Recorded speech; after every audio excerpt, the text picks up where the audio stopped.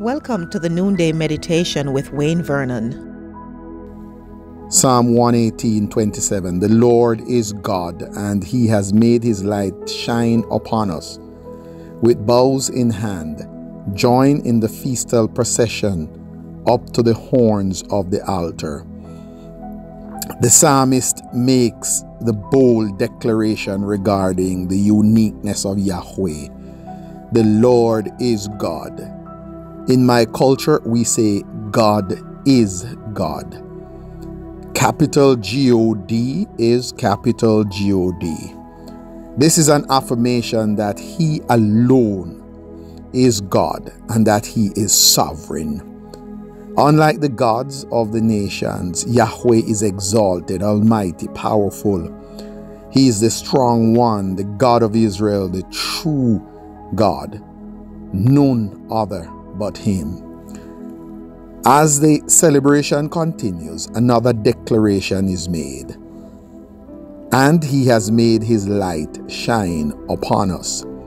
Yahweh, the Almighty God, the God of wonders, the God who favors His people, is what the psalmists want us to understand here. God favors His people.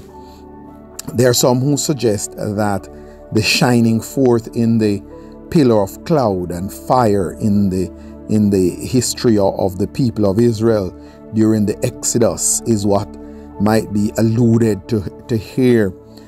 The Psalm 118 and the verse 27a says God has given light to His people. And this, says one writer, refers to the blessings of prosperity and success which God has bestowed on His people.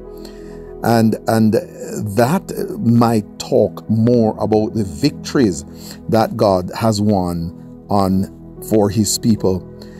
The worshippers are then invited to join the procession up to the altar. Join in the festal procession up to the horns of the altar. Though the exact rendering of this phrase is not generally agreed on, it is clear that the involvement of the worshippers is intended here. Loved ones, God has favored us. Yes, He has favored you. He has caused His light to shine upon us and upon you. He has been present with us. He has preserved us, protected us, provided for us, prospered us, and given us peace. What then should hinder us from being thankful despite the challenges we face? I encourage you today to be thankful and to invite others in the celebration up to the altar. Let us not sit as spectators in worship services. Let us not join the complaining crew at this time. Let us not fail to practice an attitude of gratitude in spite of. May praises rise from the inside of us today, and may we seek to conscript others to join us in thanksgiving. That would be a glorious thing to do today. Should you need further instructions in these matters, please feel free to text them the number 647-6960-422. And if you desire to surrender your life to the Lord Jesus Christ, please text the word salvation to this number as well. Someone is standing by to support you right now.